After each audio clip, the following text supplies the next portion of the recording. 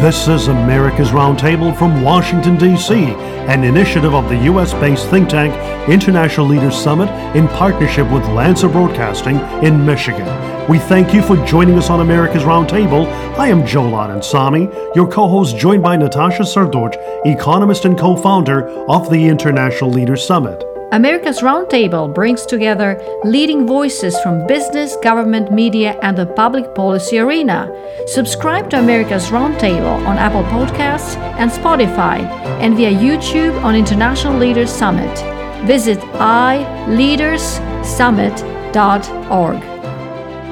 This weekend on America's Roundtable from Washington, D.C., in partnership with Lancer Broadcasting in Michigan and the Midwest, we're delighted to welcome special guest to our program, Eric Trump, Executive Vice President of the Trump Organization. We extend to Eric Trump a very warm welcome. Welcome, Eric. Welcome, Eric. Thank you very much, guys. Wonderful to be on. Your father, President Trump, will be visiting Michigan today, Saturday, October 16, and delivering remarks to support America's law enforcement. What other issues will President Trump be covering and sharing with our fellow Americans in Michigan today? Yeah, well, listen, I think I think my father will be sharing a message of American greatness. I mean, that's kind of what he does, and we live in the greatest country on earth. There's no question about that. My father's a person that loves the American flag. He loves red, white, and blue. He believes in standing for the national anthem. He believes in saying the Pledge of Allegiance. He wants our country to win at everything we do. He wants our country to be, have the greatest economy, the lowest unemployment, the fastest wage growth, the lowest taxes. He wants to have the strongest military. He wants to have our veterans taken care of. He wants to have the best healthcare costs. And you see, guys, what he's doing every single day with prescription drug pricing. I mean, it's something that he's very, very, very focused on. He wants to lower the price of prescription drug prices, and he wants the best school systems and school choice, and he wants manufacturing to continue to come back to this country. And I think most of all, he doesn't want a person who's been in Washington, D.C., like Joe Biden has been for 47 years. I mean, Joe Biden was in Washington, D.C. 10 years before I took my first breath on this planet. And, I'm not the youngest guy in the world. And it's, that's what we're fighting for. We're fighting for America. We're fighting for a country that we love. And that's what he'll be talking about today. Eric, you've said it so well. In these past 3.5 years, we have seen record-breaking implementation of principled policy endeavors, criminal justice reform, tax reform, lowering prices for insulin, and other important measures that benefit the American people. Eric, this past week, one of the major print publications, the fourth largest newspaper in the country, the New York Post, reported on emails alleging former Vice President Joe Biden was not honest about his son's overseas business dealings tied to Burisma, an alleged criminal enterprise in Ukraine. Hunter Biden apparently was on the payroll of Burisma, receiving $50,000 a month. Hunter Biden also received $3.5 million wire transferred from Elena Baturina, the wife of a former mayor of Moscow. And we also find out that Chinese Communist Party state companies have done business with Hunter Biden. We found out that the company reports it may have some $2.1 billion US dollars with partners such as the Bank of China International Holdings Limited.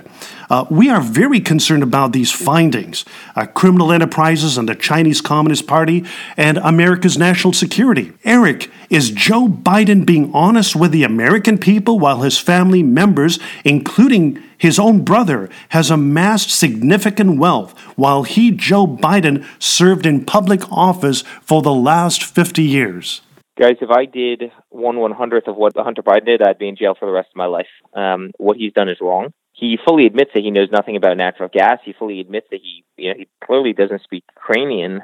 So why is he making $50,000? It's actually, I think, more than that. I think $83,000 a month, sitting on a board of a company in an industry he knows nothing about. In a country where he doesn't speak the language. Give me a break. No one buys it. And I just ask anybody listening today, Google Joe Biden's house. Google his house. Just Google a picture of his house. And you tell me whether on a salary, a government salary for the last 47 years, whether or not he could afford that house. And I can tell you he can't. He simply can't. And there's massive corruption. It appears that there's absolute massive corruption. And somebody's got to do something about it. Somebody has to do something about it. And the fact that Stephanopoulos last night didn't even mention it. I mean, they literally didn't even mention it on on ABC during the town hall. They never asked him about it. It's disgusting. The media in this country is truly horrible, and but Americans see through it, and Americans are asking these questions. I think ultimately they'll get to the bottom of it. Right. It's not just the mainstream media that you mentioned, but also this past week, Twitter has locked out White House Press Secretary Kayleigh McEnany from her personal account for sharing New York Post's Hunter Biden report. And Texas Senator Cruz called it the active election interference by blocking the news of alleged Joe Biden's corruption.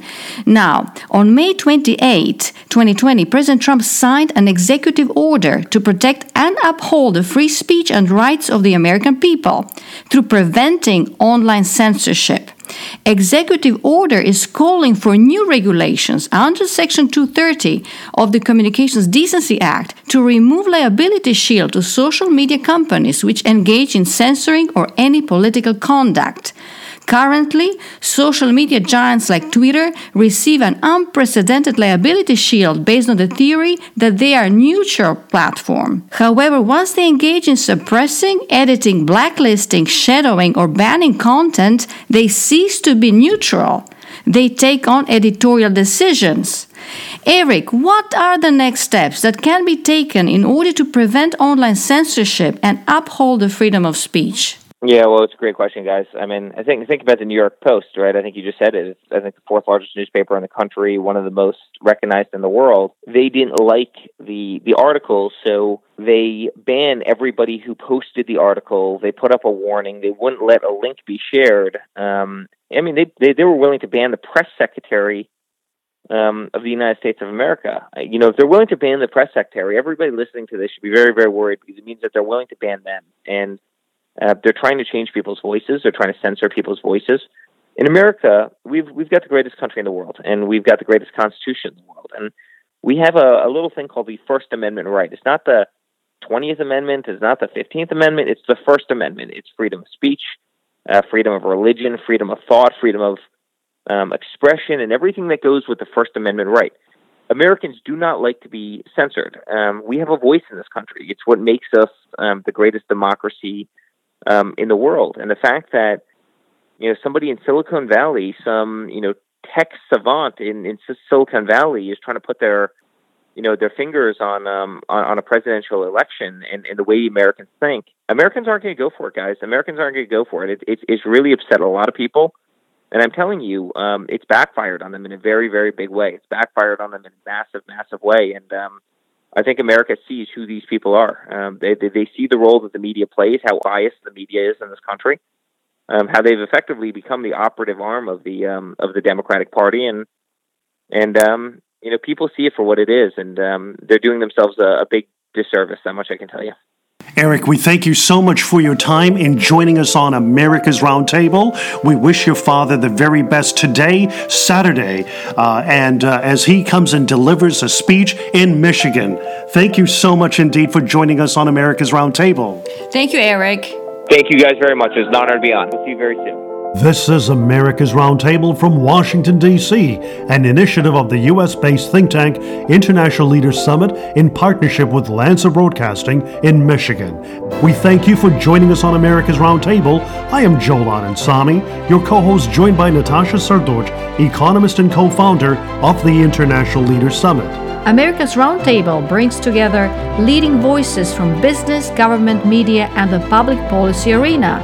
Subscribe to America's Roundtable on Apple Podcasts and Spotify, and via YouTube on International Leaders Summit. Visit iLeadersSummit.org.